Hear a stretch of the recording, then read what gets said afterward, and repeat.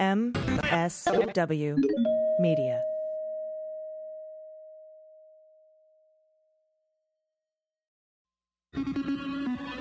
News with swearing.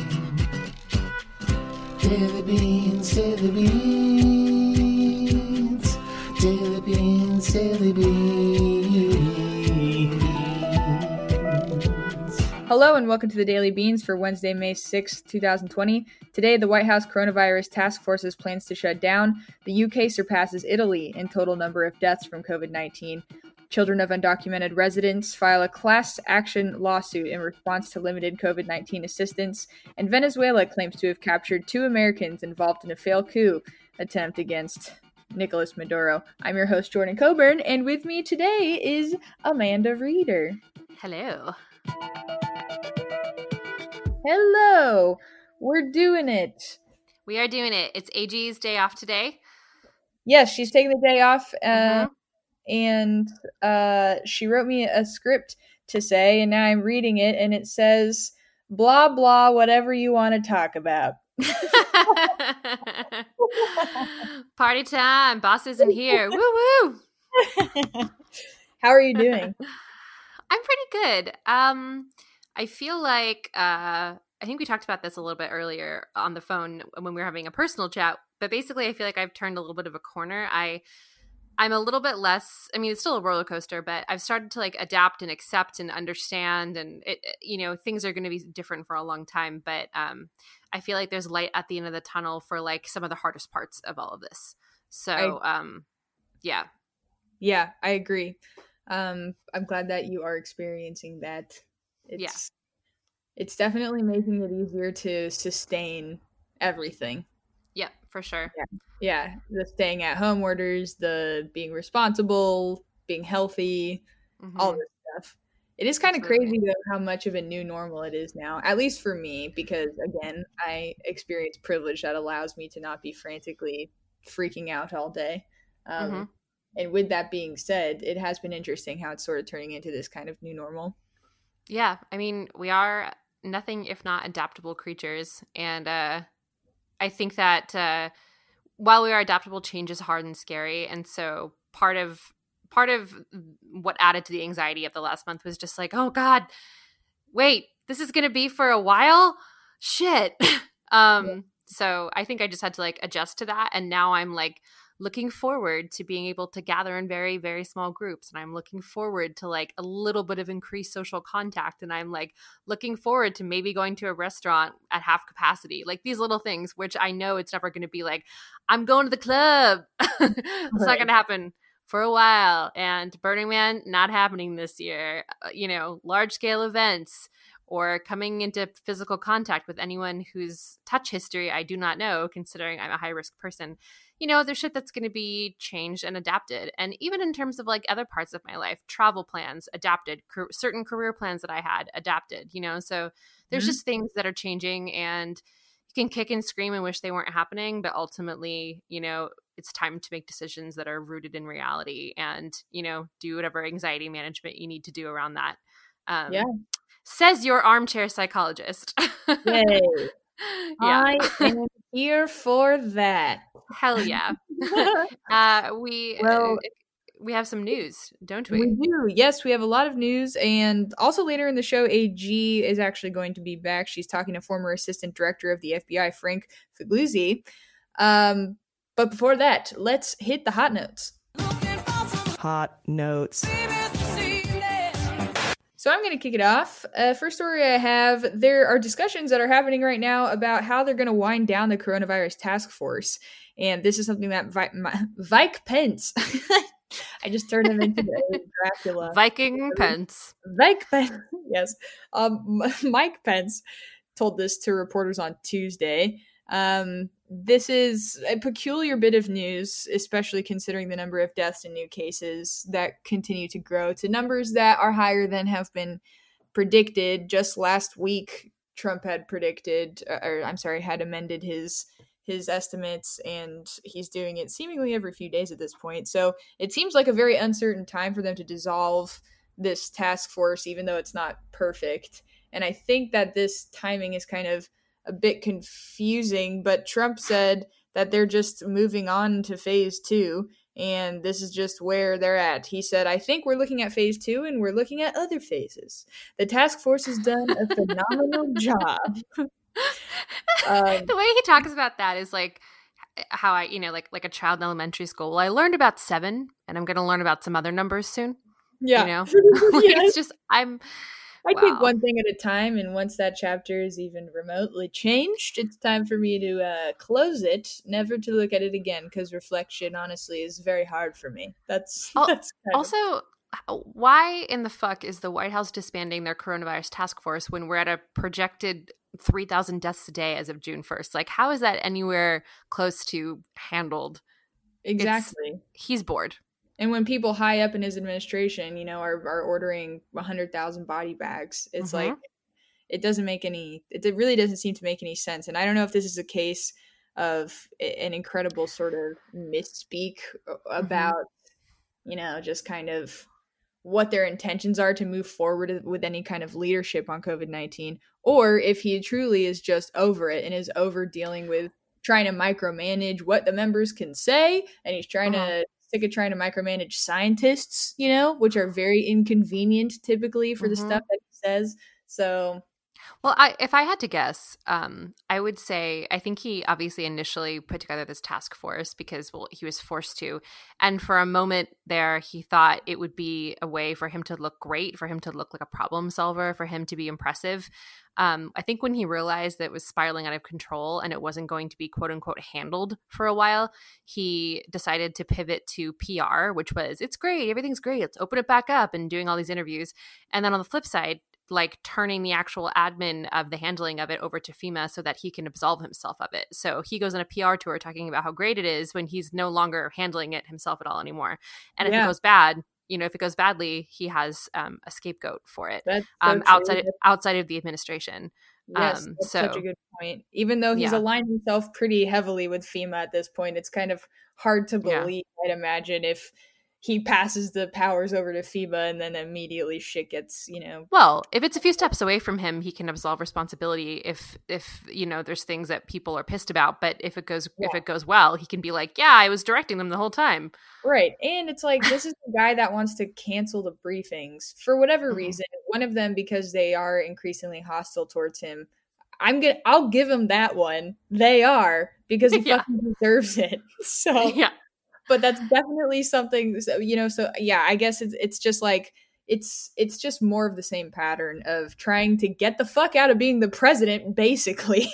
He's like, no, I don't want any of this. I'm not good at this, and it makes my head hurt, and I'm done. And then he just closes things down. But apparently Fauci, this was news to him, the vice president saying this. If Fauci is, one of the huge saving graces on that task force, but he told CBS News right before Pence talked to reporters confirming that they're, talking about disbanding the task force. Fauci said to CBS, "That's not true. I've been in every task force meeting." He said there's like really no way. He said, and that's not what they are. Yeah, that's not what they are doing. So it's very just another classic example of high up officials learning of dramatic status changes to their posts via Twitter or other methods than actual communication. Yeah, it's like when parents find out that their kids are gay on Facebook, when the kids forget to block their parents. Is that just a me experience? Maybe that's just a me experience. Except if you were like playing some weird power game also of trying to not tell your parents to make them feel extra shitty. And I think as a general rule, be honest with your loved ones about your sexuality, but on the flip side, maybe don't fire members of the federal government on Twitter. Yes. Yes, precisely. But yeah, that's how I'm going to read Mike Pence's quote that he told to reporters. He said, "I think we're having conversations about that and about what the proper time is for the task force to complete its work and for the ongoing efforts to take place on an agency by agency level. And we've already begun to talk about a transition plan with FEMA. But it really is all a reflection of the tremendous progress we've made as a country. the president stood up the White House coronavirus task force in January to marshal a national response. So that's what he said. But then, word is that they're going to try to disband the task force by Memorial Day. So it doesn't sound to me like they're only in the stages of thinking about it. All over the place. It's almost like their communication strategy resembles one that is led by an office that's constantly changing and filled with unqualified people, Yeah, just a little bit. Yeah, very weird.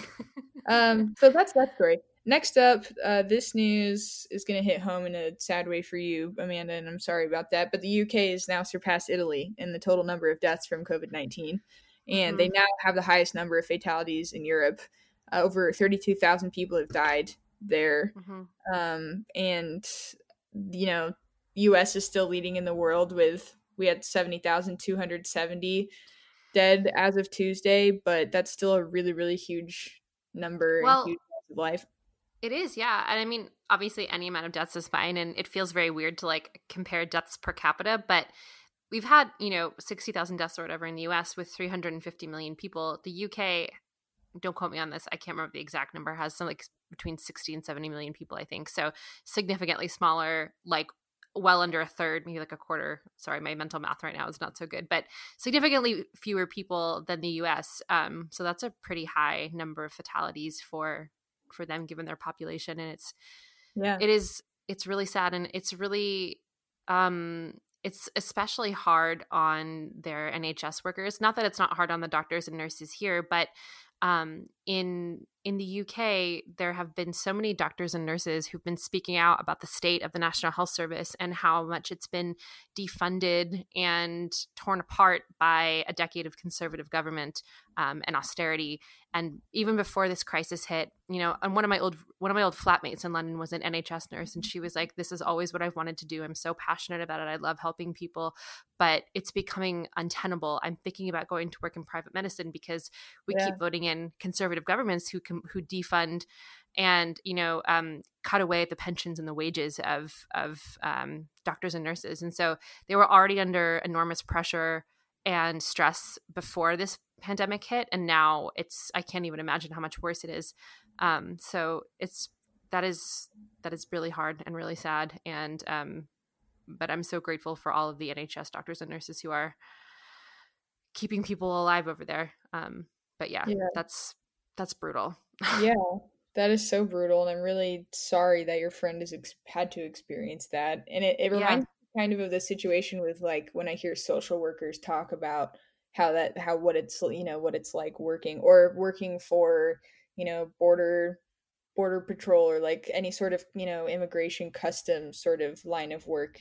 It's you want to work for the government or you want to work for some established public interest, but when you don't have the resources to do your job, it becomes a source of not only really hard work, but constant pain and constant frustration and not getting burnt out, not being, honestly, physically at harm at a certain point in many cases or mentally in danger. It's essential workers who were already in, and keep in mind too, a lot of our essential workers were people who were not necessarily being paid fairly or being treated fairly to begin with. And then now they have to do their jobs under enormous amount of pressure and added stress and added, protective gear or whatever. I can't remember I mentioned this on the show last week, Jordan, but I was calling my mom last week and I was complaining about having to wear a mask when I walk the dog because it was stressing me out. And I feel like I can't breathe. I feel panicked. I'm always checking to see who's around. It used to be such a source of joy taking my dog for a walk around the neighborhood. And now I find myself stressed out. And she was like, "Well, I wear a mask for 12 hours at a time." And I was like, "Oh yeah, that sounds fucking awful." And it just gave me such an immense amount of gratitude for the people who are getting up and doing this every day, whether you're a nurse or you work at a bank or a grocery store or you're any kind of essential worker who's having to wear this gear all day. It's a part of our new normal that I can't relate with. And that sounds super stressful. And when I think about the people who are doing this, I just feel so much gratitude because sometimes you have to put it into perspective. We are in our comfortable. You're probably in your underwear right now. I'm in my jammies. We're recording the Yeah. show from home. And Right. but yeah, so thanks, Mom. Especially when people like your mom and people in your family and workers in healthcare in general are very caring people by Mm-hmm. nature. And I feel like a lot of that comes with a lot of sensitivities that are more profound in a lot of ways, especially over time as they work in that line of work, I guess. Mm-hmm. And so it's like not only, we get to sit here and try to figure out our lives that are definitely changed a lot as much as we can, but so much of my time is spent figuring out how I can like not think about it, and when I do think about it, really control how I'm thinking about it, basically. Just coddling myself as much as I can, I guess. Mm-hmm. And then you have people, like your family and other healthcare workers that are just in it like all Mm-hmm. the time, and they're super tuned into people, I would assume. That's so hard to like Mm-hmm. you can't escape it when it's your job. You're in it all the time. We get a tiny bit of that with talking about it on the podcast, but it's nothing like actually being in that Yeah. And it's shit. frustrating because, I understand that everyone bends the rules a little bit here and there in terms of their sanity. Maybe they have a socially distant walk with someone, or maybe they, whatever. Like people are doing what they can to keep their sanity intact, and that's one thing. But on the flip side, there's people who are like fully having parties and gathering in the parks and not keeping their distance and not wearing a mask at all. And that's when I think about my mom saying, it's really hard to wear a mask for 12 hours at a time. And I'm Yeah. like, stay home. Like this is they are, especially in California, the governor has not lifted the stay-at-home order yet. And like, Mhm. it's one thing to maybe go on a socially distant bike ride with one person. Not that I'm necessarily condoning that, so don't come after me. I'm just saying, like, that's one thing. But I'm our people down the street from us had a party the other night, like a full-on Yeah, party. totally. People are totally just doing that shit all Yeah, over the place. yeah, it's super disrespectful Yeah. And it's to our also frontline like workers. some people convince themselves that it's okay as long as we're not overloading the system entirely or something. But it's like what a system that is stressed looks like is exactly what you're talking about. Mm-hmm. Wearing masks for 12 hours a day, working for 12 hours a day, not enough breaks, not enough time to Mm-hmm. process like anything, basically. Just Mm-hmm. constantly some combination of understaffed, underequipped, and overworked. And it's Mm-hmm. like that's Mm-hmm. not what we can just be okay with existing in. And it's frustrating that all the people I have seen, please show me if it exists. I have seen no healthcare protests. I'm sure, America's huge. I'm sure there's some group of healthcare workers that like included themselves in the protest, but I haven't seen any sort of movement from them. And like those are the people Mm-hmm. that have it the shittiest right now. Yep. Yep. I know that not every hospital looks like what New York looks like. Mm-hmm. So I know that there's a lot of nurses whose lives are not even comparable to what's happening in hotspots. So I'm specifically talking about like hotspots, Mm-hmm. even though it's still hard as fuck literally anywhere right now. Mm-hmm. I think the thing that folks don't realize is, if we just throw social distancing out the window, it's not just the fact that our hospitals will become overrun with COVID patients. It's also that there won't be resources if something else happens. If your kid breaks her leg, or your husband takes a heart attack, or you get, or you have a disease or an illness or an injury of other kinds. If we are just completely wantonly throwing physical and social distancing efforts out the window ahead of a vaccine, it also affects doctors and nurses and healthcare facilities' ability to take care of you in other ways. Like we can't be short-sighted about this. And so I understand that like various states maybe are like lifting their stay-at-home orders, or that places are moving forward with new phases of this, but we still have to like, I think, do our part in not just being completely brazenly just throwing all of this out the window because we're bored, because we don't like it. So anyway, that's my feelings on that. Totally agree. Thank you for sharing. Daughter of a nurse rants. Yeah, totally. And a big thanks to your mom. And you said your sister works too, right? Yeah, my sister is a nursing assistant. She works in an intensive care unit, and my mom works in a mental health facility at a hospital, which is which is adjacent to a COVID testing facility, actually. So it's a little perspective for those of us who are luckily working from home. Absolutely. All right. Thank you so much. Amanda will be with us all episode. Woohoo! We will be right back. On the other side of this break, we've got some more hot notes. After these messages, we'll be right back. Hi friends, Jordan here. This episode of the Daily Beans is brought to you by thezebra.com. Nowadays, more than ever, we're all trying to find ways to save money. And I learned recently that Americans are overpaying on car insurance by over $21 billion. We can't afford to waste resources right now, but oftentimes searching for a better deal can take hours and typically results in a barrage of unwanted spam calls. But not anymore, thanks to thezebra.com.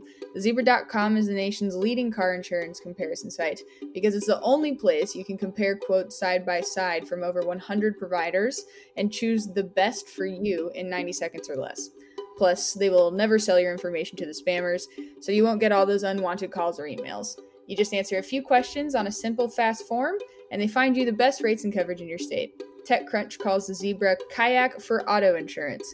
The best part is that it's completely free. You can save up to $670 a year using thezebra.com. I know we could all use that extra cash right now. So check out thezebra.com. How much can you save on car and home insurance? Go today and start saving at thezebra.com/dailybeans. That's thezebra.com/dailybeans, spelled THEZEBRA.com/dailybeans. You'll be glad you did. All right, everybody, we are back. First up in our B block is a story from the one and only Amanda Reeder. Amanda, what do you have?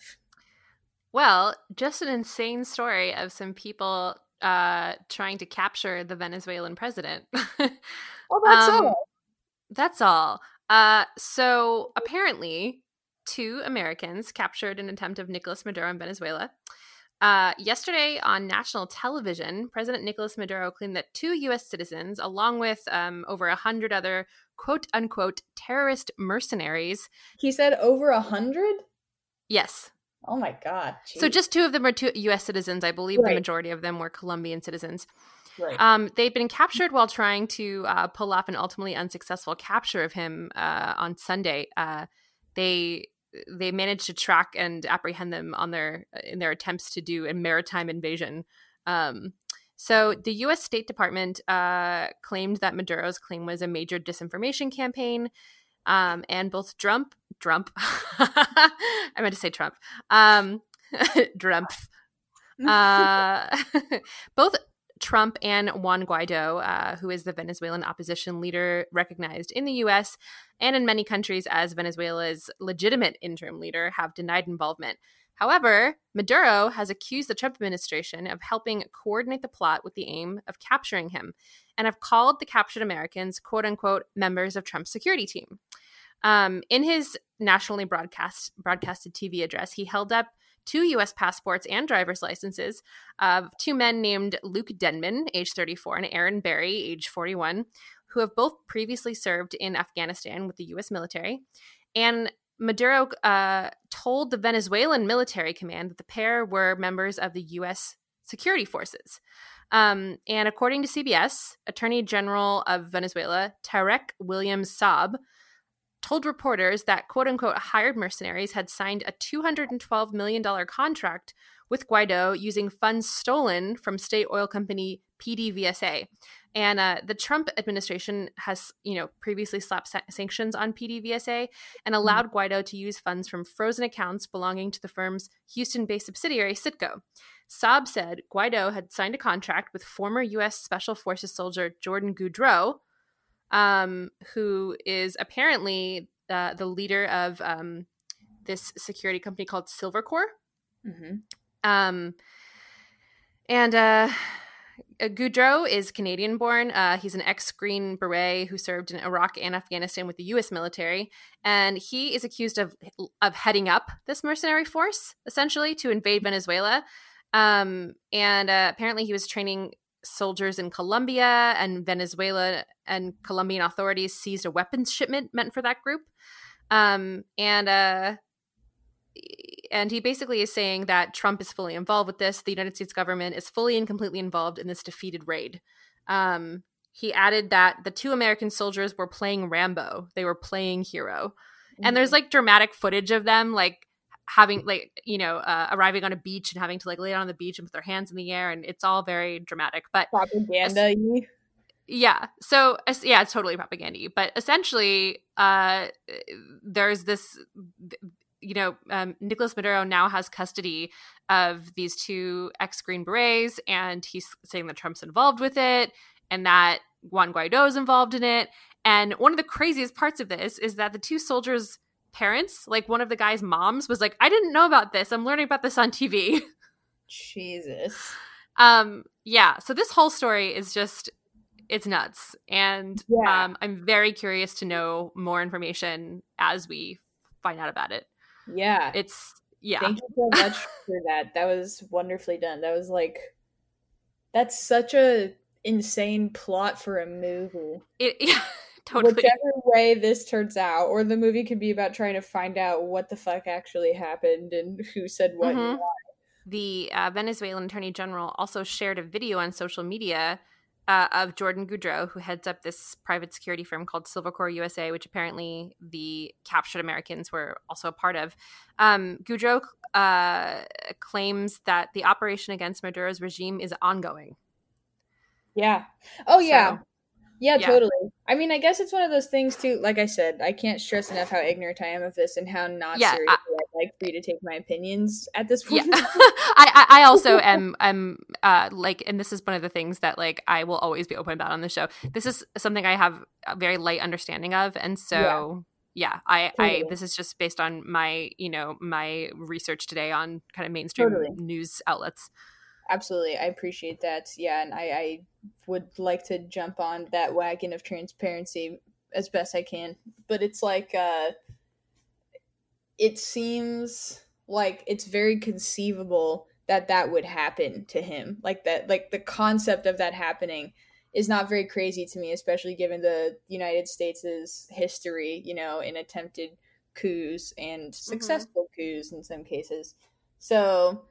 And we have a lot of reason to be anti-Maduro and anti-Venezuela. And, I'm just seeing like part of our response as a country was examining the amount of Cuban propaganda that still exists in Venezuela and comes out of Venezuela. That's like something I read. And when I read that, it's like, that's such a, I want to use the word trope, but it's just constant. Our despise the level of hatred we have for Cuba and communism and this whole like anti fucking anything not.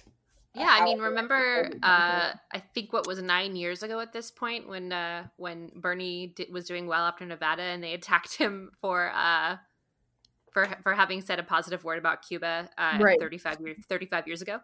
Yeah. Amanda. It's becoming this 2 Bernie supporters were treading into dicey territory. Anyway, you know what I mean. I'm just kidding. Yeah. Yeah, totally. But then on the other hand, it's like, I know that, there are still tactics that are used by Maduro that are like really, really bad. Absolutely. I mean, this is a layered situation. I'm not on anyone's team here. Totally. Yeah. Yeah, absolutely. Mm-hmm. Sorry, I interrupted you. You just went. No, it's okay. I was just saying I'm not on team anyone here. I'm more just like I'm more like hungry for the truth and fascinated as to what really happened there. Yeah, totally. Yeah, me too. And I know that there's so many people listening. Like, you don't know this, you must know this, and you're right. We should know this and know a lot more about this stuff. So I apologize for the people banging their heads listening. Hey man, there's a lot to keep up with. That's why we have corrections. There is. Yes, there is. If we get it wrong, which we often do, send us a correction. Go to mellorsherewrote.com/contact. Go to corrections. Build us a compliment sandwich. Yeah, definitely. Yeah, it's a. But that's a cool thing about doing this show is like, we can't be an expert on everything. And in the process of sharing what we find most pertinent, we're going to learn stuff. We're going to get more input and more feedback from people if we fuck it up. So I think that's a really great thing about our community is no one's like, fuck you, dumb bitches. And if you do feel that way, you probably shouldn't listen. Yeah.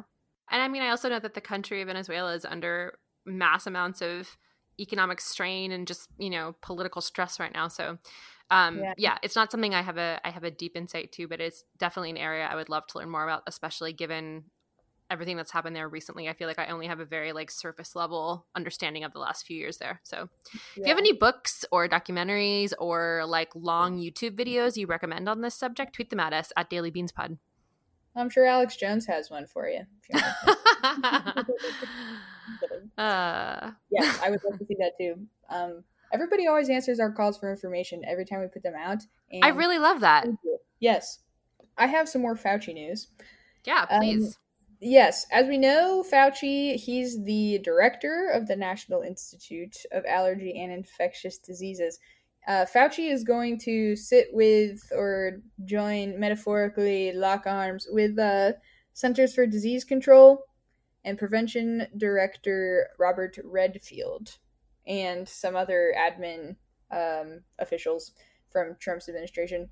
When they're all going to testify together before a Senate committee on May 12th. And so this is, I say lock arms, not like they're coordinating what they say or anything, just in that they're going to show up. They're going to show up to this committee.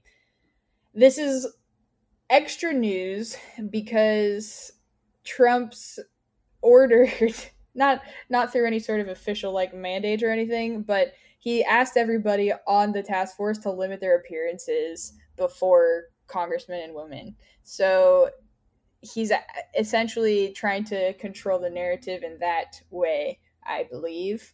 And so everybody showing up for this is interesting, especially when it's in the Senate. Trump said that he doesn't want the officials appearing before House Democrats because, quote, the House is a setup. The House is a bunch of Trump haters, end quote. But now they're showing up. He said that? He did, yeah, he said that. I mean, I don't know why I'm surprised. Anyway. Yeah, well, last week he blocked Fauci from appearing before a House committee, and this was about coronavirus testing spending. So he already literally limited it, and now that it's happening in the Senate, I feel like it's because it's the Senate and not the House that this is happening. But the committee is called the Health Education, Labor, and Pensions Committee, or HELP, if you put all those words together and make an acronym out of it. So yeah, that's very interesting. It'll be really interesting to see what comes out of that committee, for sure. And the final story that I wanted to cover, right now, currently, the CARES Act provides federal funding to certain people and excludes that funding for others. One of the groups of people that it excludes funding for are the children of undocumented parents. And so this resulted in a class action lawsuit. It was filed in federal court in Maryland. It was filed by the Institute for Constitutional Advocacy and Protection at Georgetown University Law Center. And it was also filed with a group that goes by CASA. They're a nonprofit immigrant rights organization that serves the DC area and Pennsylvania. And this was on behalf of 7 children. They range in age from 7 months old to 9 years old, and it includes their parents as well. So, have you heard about this yet? No. I hadn't heard about it yet either until now, and I think it's really important that these lawsuits are happening as soon as possible, and I think we can expect them to continue basically throughout, honestly, for years. The fallout from the Trump administration, just in terms of litigation, is going to extend, I think, far beyond when he actually winds up getting out of office. And it's because he keeps doing shit like this that is breaking the fucking Constitution. And it's all... Speaking of lawsuits, quick last-minute breaking news here. Yeah.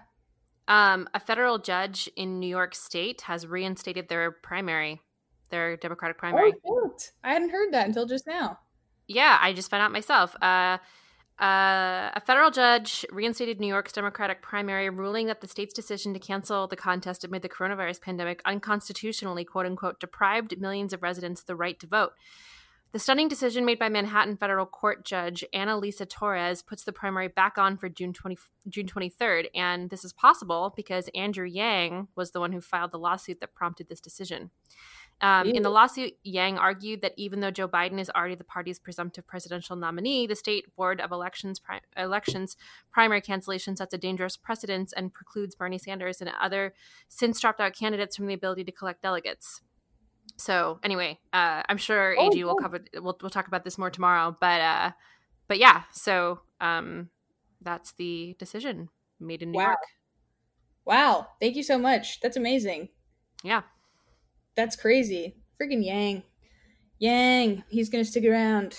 He is very powerful, actually, it seems, with his words and ideas. And it's pretty dope to see the stuff that he does. Really quick, just one more detail on the story before about that class action lawsuit. I thought this was very interesting, and I didn't know this, and this is just another really shitty loophole, basically, to denying resources to groups of people that Trump doesn't want to give resources to. But apparently the way that they, route the money to and like decide who's going to identify the people that are going to receive the aid that's laid out in the CARES Act is by social security number, and by using the social instead of the individual taxpayer identification number, which is used by a lot of undocumented folks, it thereby winds up stopping that accessibility. So I didn't know that, and that's really shitty. Because one of the women who was interviewed, she wanted to remain anonymous because of her status, but she said that she pays income tax every year using that number.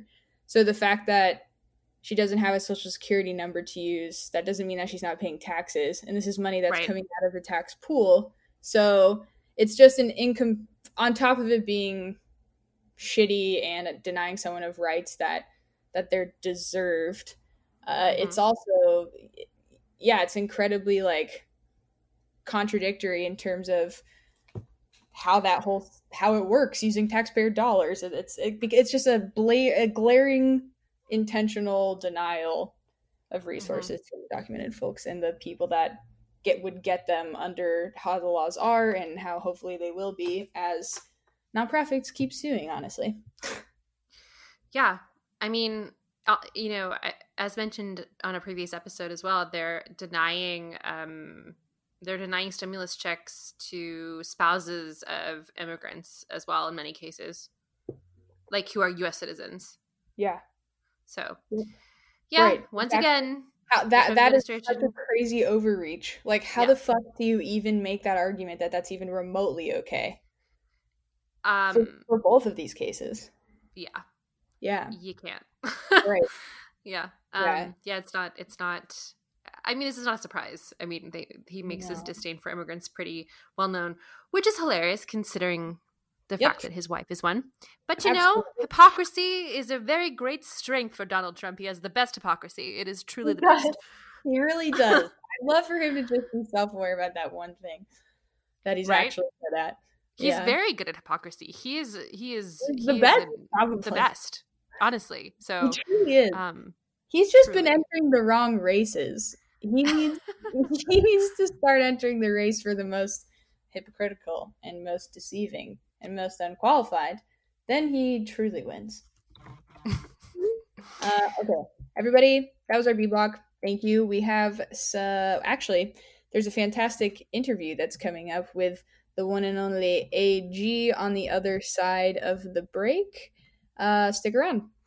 Hi everyone, Jordan here. This portion of the Daily Beans is brought to you by my favorite puzzle game app called Best Fiends. Best Fiends is part of my personal self-care routine, and it's a great distraction when I need a break from today's insane politics. The best thing is the more I play, the more fun and exciting the game gets. Reaching each new level feels like uncovering a new layer in a story, once you get to one that you get to be a part of. Best Fiends is an amazingly fun 5-star rated game app that's free to download. It's got a bright, vibrant design, fun characters, and combines an exciting story with challenging puzzles to engage your brain. It's a casual game that anyone can play, but it's easy to get obsessed with Best Fiends in the best way. You'll collect tons of characters and need to use them strategically for each level. I'm on level 50 now, which is 5 levels past my least favorite level, number 45. Share your progress in the game via social media. Best Fiends has thousands of levels already, with new levels, events, and characters added every month. It's hours of fun right at your fingertips, and you can even play offline. It doesn't require the internet, so I played a lot while traveling on the train or plane. Rhyme in there. With over 100 million downloads and tons of 5-star reviews, Best Fiends is a must-play. Download Best Fiends free on the Apple App Store or Google Play. That's Friends without the R, Best Fiends. Yeah, hey everybody, welcome back. So it's a busy news day, but I'm really appreciative that we have Frank Figliuzzi here to take a minute out to speak to us, because we're getting conflicting reports now between the White House and the intelligence agencies about the origin of coronavirus. And so I really wanted to speak to Frank today. He's, former assistant director of the FBI, NBC national security analyst, because I saw you on TV yesterday talking about what you call Republicans laying a China trap for Democrats. And I was hoping you could tell us a little bit about what you mean by that. Yeah, I can kind of see this coming. I feel like if they're not careful, Democrats are going to walk right into a trap. And here's what I mean. Essentially, what the White House and the Trump administration seem to be laying out is, look, you're either with the United States or you're with China. With regard to the increasingly loud allegations that the virus came from a lab in Wuhan, China, what we seem to be seeing is here we go, just as the virus and the pandemic writ large has become kind of a red pandemic and a blue pandemic, and we have red state response and we have blue state response. Now we seem to have this finger pointing at China, or you can agree on the science and intelligence community that says, look, we don't really see that it came out of a lab. You're being forced to make a choice here. And so if they're not careful, Democratic leadership is going to go, hey, we're for science. Well, what does that mean? You're for science. Where with you does that mean? I'm blaming the Communist Party of China for this virus. Aren't you with us against China and the communists? And so I see that trap being laid. I'm calling that the China trap. And I think people can see it for what it is, but unfortunately, there's a large part of society that's looking for a scapegoat, looking for where to point the finger. And of course, this is the bright, shiny object that allows Trump his distraction, right? Get everybody focused on China, China, China, and get them away from the fact that the President of the United States lost about 70 days of opportunity to act and ignored intelligence briefings.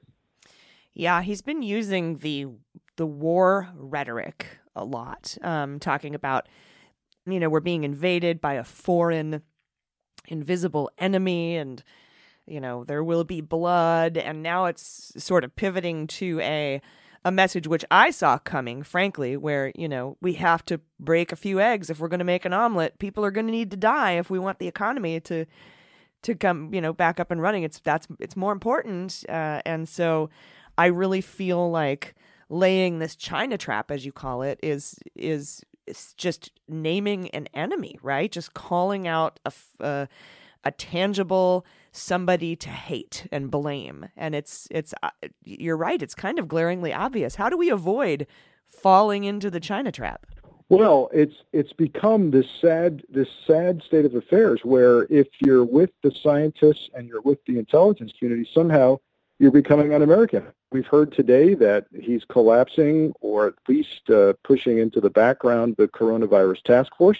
That means we're going to see less and less and less of people like Dr. Birx and Dr. Fauci, and we're going to see more about opening up the economy. And as you said, we're going to see kind of this war mentality. He likes to call himself a wartime president. He wishes he were a wartime president. This is now his war. He's put flesh and blood on the invisible enemy, because now that invisible enemy seems to be China, and so it's visible. And now it's about how many people are going to die in this quote unquote war, and when do we declare victory? So we're all just like a kind of a World War II study of what Americans did to sacrifice, from victory gardens to mom and grandma going to the factory to work, and sons and brothers dying in combat theaters. Now it looks like he's headed toward, well, yep, we're going to have to make those sacrifices like a war, and some of us are going to have to die.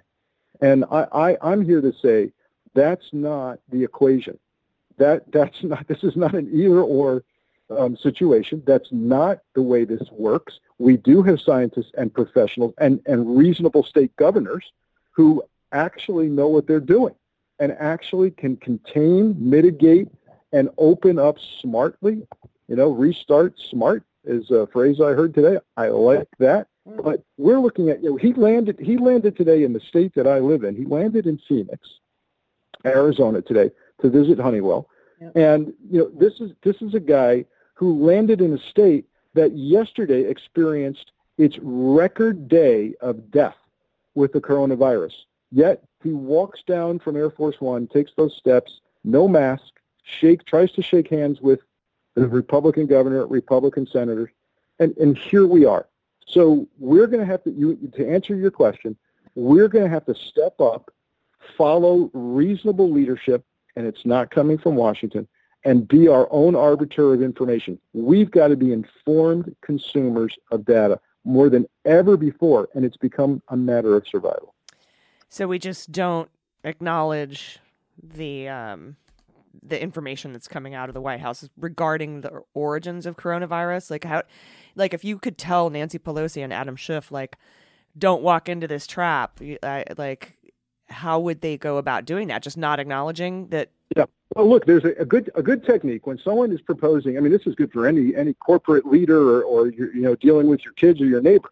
If someone's proposing an outlandish or unreasonable assertion, the best response is to ask detailed questions. Tell me about how that would work, right? Your kid says, hey, let's have dinner on the roof tonight. Tell me how that would look. How would that work? Would we fall off? How would we get the food up there? In the same vein, if the President of the United States is saying, hey, the virus came from a lab in Wuhan, let's ask some hard questions. Can we see the intel, please? Can you declassify this? You seem to be declassifying everything if it's in your favor. Let's see the presidential daily briefs that allegedly you ignored. Oh, by the way, there are whistleblowers queued up, ready to say that they briefed you and that you should have known. Can we see some of those whistleblower complaints? Give us the facts. Mike Pompeo came out and said there's enormous evidence that it came from the lab. Can you tell us? No, I can't tell you. Get out of here. And what say you? If I were Nancy Pelosi, this is embarrassing, but I'd go to what I call the Five Eyes, right? The allied nations, the other foreign governments that we share everything with, and I'd say to Canada, Australia, the UK, New Zealand, what have you got on the Wuhan lab? Are you hearing the same thing? Did you intercept anything we should know about? Do you have any human sources telling you this came out of the lab? If the answer is yes, AG, then I want to tell you, you're talking to a guy who spent 25 years in counterintel. I'm no advocate for the Chinese Communist Party, if that data is there, I'll be the first one to say we need to do something about China. Yeah. But let's see the data. Yeah, and that's just it. And I think you've laid it out perfectly by calling it, the China trap, because if then you have people seemingly defending communist China when actually you're just disputing some sort of massive intelligence that Pompeo says he has.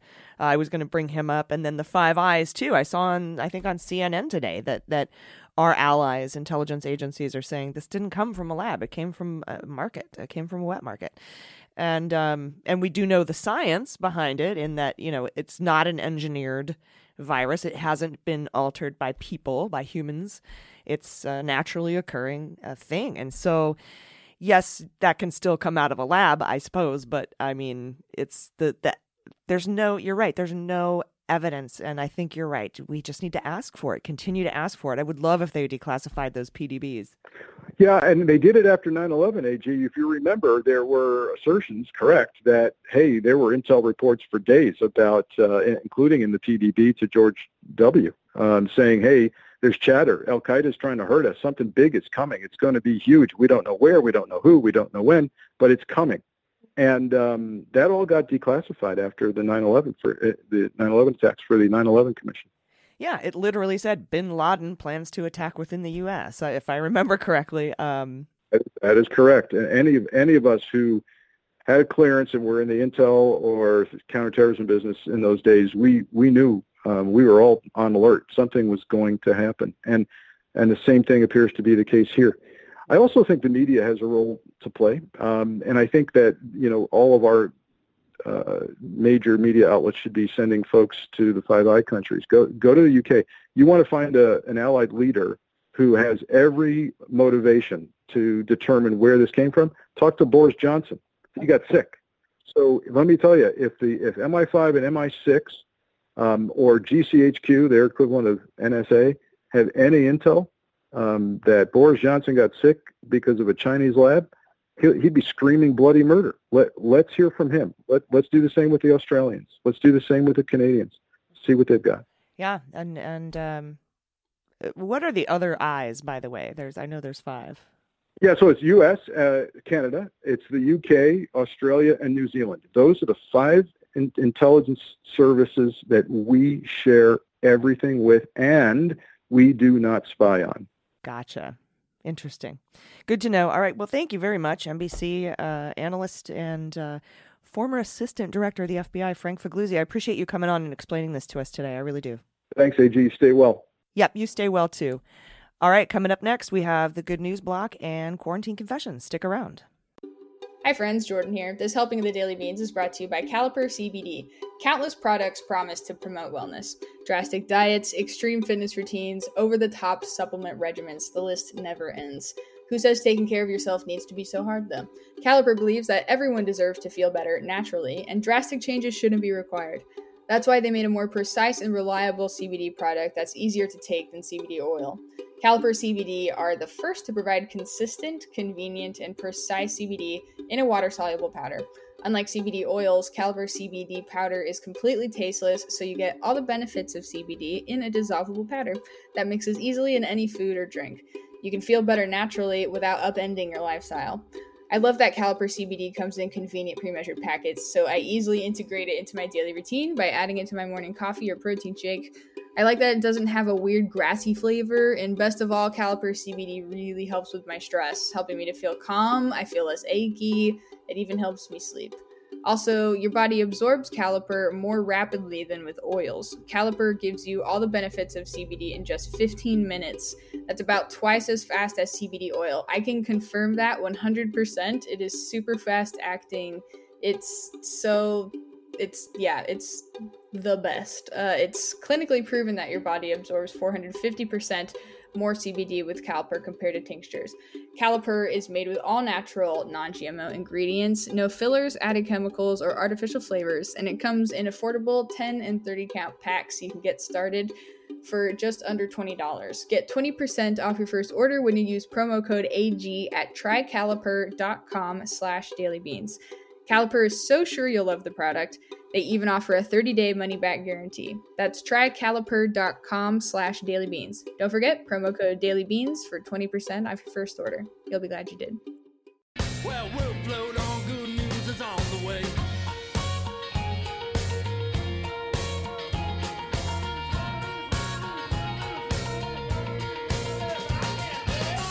Hello and welcome back to the Good News Block, everybody. With me today for Good News and Quarantine Confessions is Amanda Reeder, and she's going to steer the ship, the Good News ship.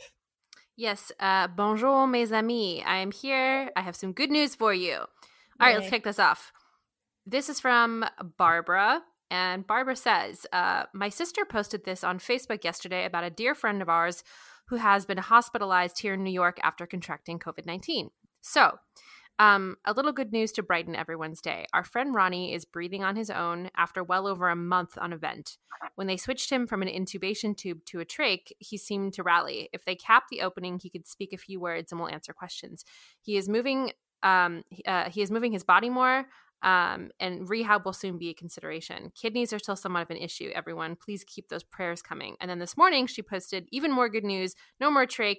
Now not even on oxygen. Ronnie is conversing regularly with family and staff and sitting up on the side of his bed with assistance. This is his 7th week in the hospital. He is a true miracle and a survivor.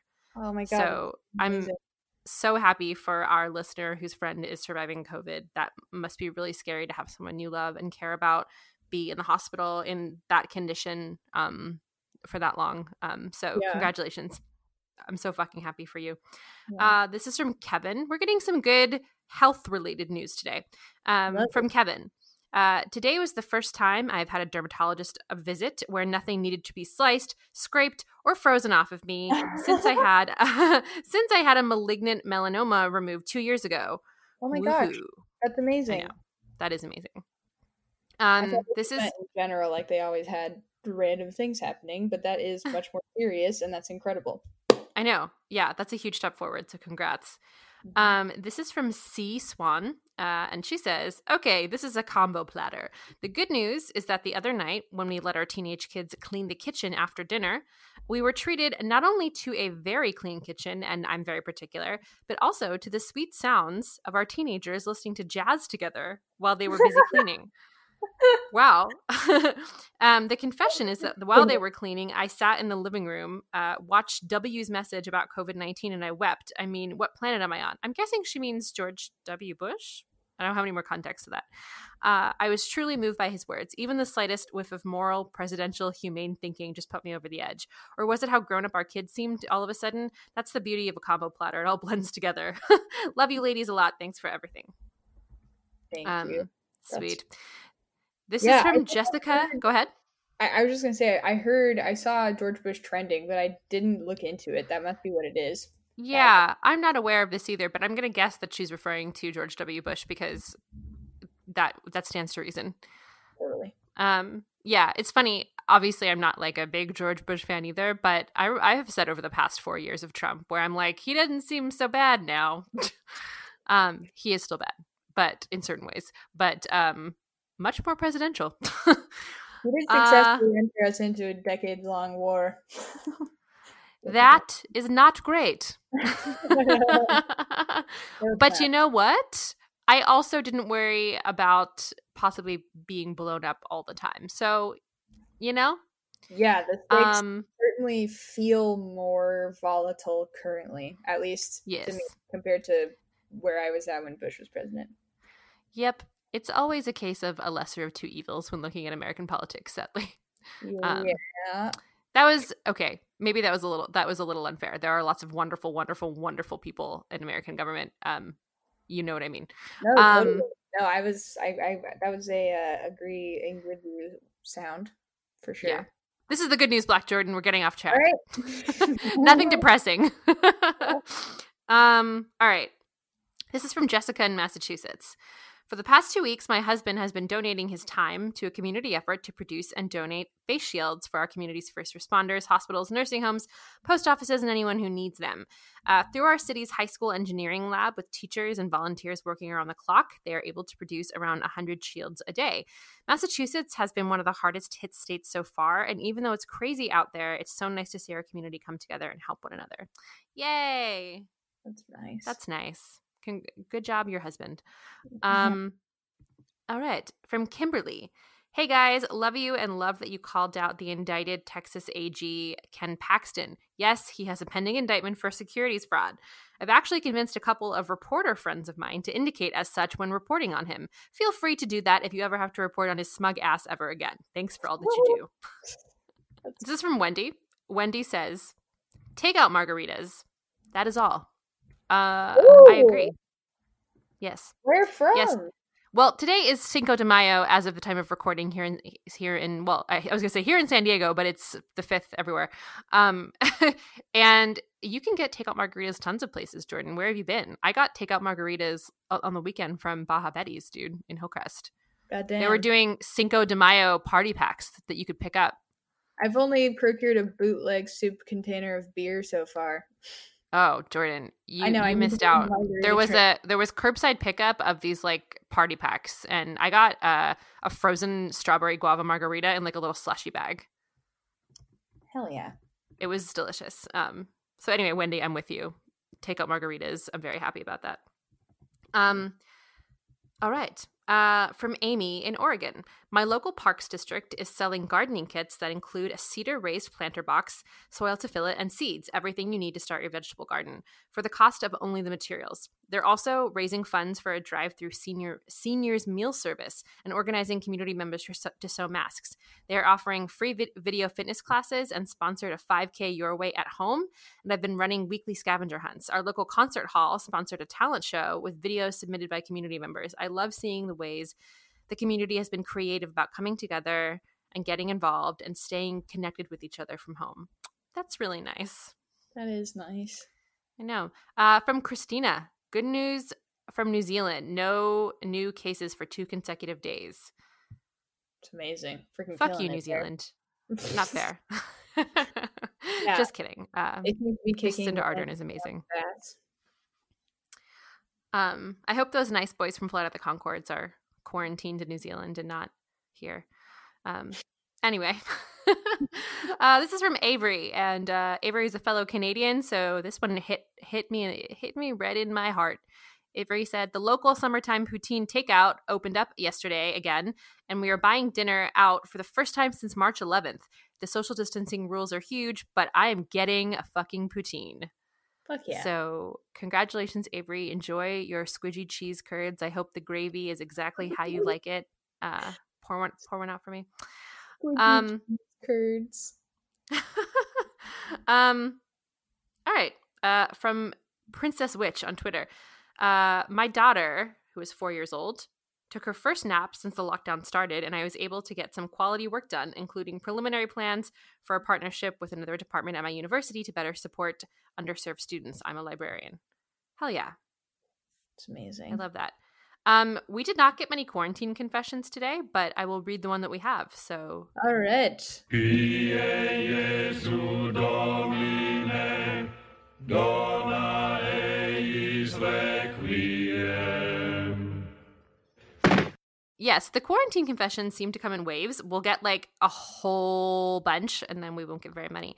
But just this one for today. I've had the butthole song in my head for 3 days. AG sang that wonderfully. Have you watched it in its entirety, Jordan? Very No. important question for you. Oh No, my I gosh. have I'm going not. to send you the link and make you. Okay. I don't often pine to be a parent, but when I see some kid do hilarious shit like that, it makes me want. It's been honestly, here's the thing about it. It's kind of a jam. Yeah. Like it's about wanting to know what's inside your butthole, but it's kind of a jam. So It's the jam. it's kind of a jam. God. Please do send us more quarantine confessions. Like I said, they come in waves. I'll get like a whole bunch for a few days and then not get very many. So you can send them to me in various ways. I put callouts on our Patreon page. You can tweet them at us at Daily Beanspot, or you can email them to Amanda at Muller She Wrote. And if I've missed your confession, I apologize. Resend it. Sometimes if we get a whole bunch, I will only choose the top ones and then come back to it a few days later or whatever. So if I've missed your confession or maybe got put into my spam folder or something, resend it. We really appreciate you guys sending them in. And actually, I wanted to share something which wasn't necessarily a good news story. It was just a private note that I got from someone the other day who said that the quarantine confessions are helping with their depression because they're feeling less alone in that stuff that they're going through. So that's really, really nice. Yeah. That's so really nice. send in your funny, embarrassing, messed up, fucked up shit that you're doing in quarantine, because you're not only are you getting it off your chest, but you're helping someone. And they're very fun for me to put together. Totally. Thank you for doing that every single Yeah. day. All right. We did it. We did That- do it. Thank you so much for doing everything that you did and Mhm. do. And do you have any final thoughts? I don't. Well, I guess I do. Just, as AG always says, take good care of each other and hang in there. People are having struggles of various kinds right now, and I just am inviting you to take a moment to be kind to yourself and take a deep breath or whatever it is that you need to do. Shit is hard. Yeah. Yes. So, and please send in your quarantine confessions. And by the way, they don't have to be funny. They can be as raw and vulnerable and honest as you would like them to be, if that's what you need to get off your chest. It doesn't have to make us laugh. It just has to help us relate to each other. Totally. You could also just also put in there like, can you not read this on air? But if you still want to share it with us, you can email it to us, and we'll respect that for sure. Yeah, that's another option if it helps totally. you. But yes, What are your final thoughts, Jordan? I'm trying to think. I second all the lovely things you've said. Thank you for listening. Yeah, thank you. Yeah, and then it is Tuesday, so I'm gonna plug my side podcast. I Disagree has a new episode coming out today, Wednesday, if you're listening on Wednesday. Our friend James Schrader is on it. He's hilarious, and we talk about our main topic of discussion, of debating kind of, is about catcalling and just what's like around that culture, and but we talk about some other stuff too. It's a fun episode. But yeah, check us out at the I Disagree Pod on Twitter, and you can find us on Apple Podcasts or wherever you listen to your podcast. And I would love if you would give it a try, and that would be so fantastic. In addition to your Daily Beans and Miller Shirt listening, if you're a podcast junkie, try it out. Hell yes. Speaking of podcast junkies, Amanda, do you have anything to say? Are you putting me on the spot, Miss Jordan Coburn? Yes, sorry. Yes. So I have a show launching also in the next week or two, very imminently, and I'm going to read you stories to sleep along with a very good friend of mine who is a very talented voice actor, and we are going to read you to sleep and share meditations and create nighttimey, bedtimey, sleepy, de-stressing, anxiety-busting content for you all in these uncertain times. So, yeah, a very different direction than the stuff that we're doing here. And hopefully it will be a nice little balm for some people who need it. So if you're interested in that, let me know and tweet at me at Mandy Reader, and I'll be sharing the link there when it's ready to go. But launching very soon with the help of our very talented editor who also works on these shows, Mackenzie Mazzell of Starburns. Yeah, Mac works. Yeah, Mac and Starburns, they do so much for all of us, and it's really cool what they facilitate and have going on over at that network, and Mac as an individual and stuff.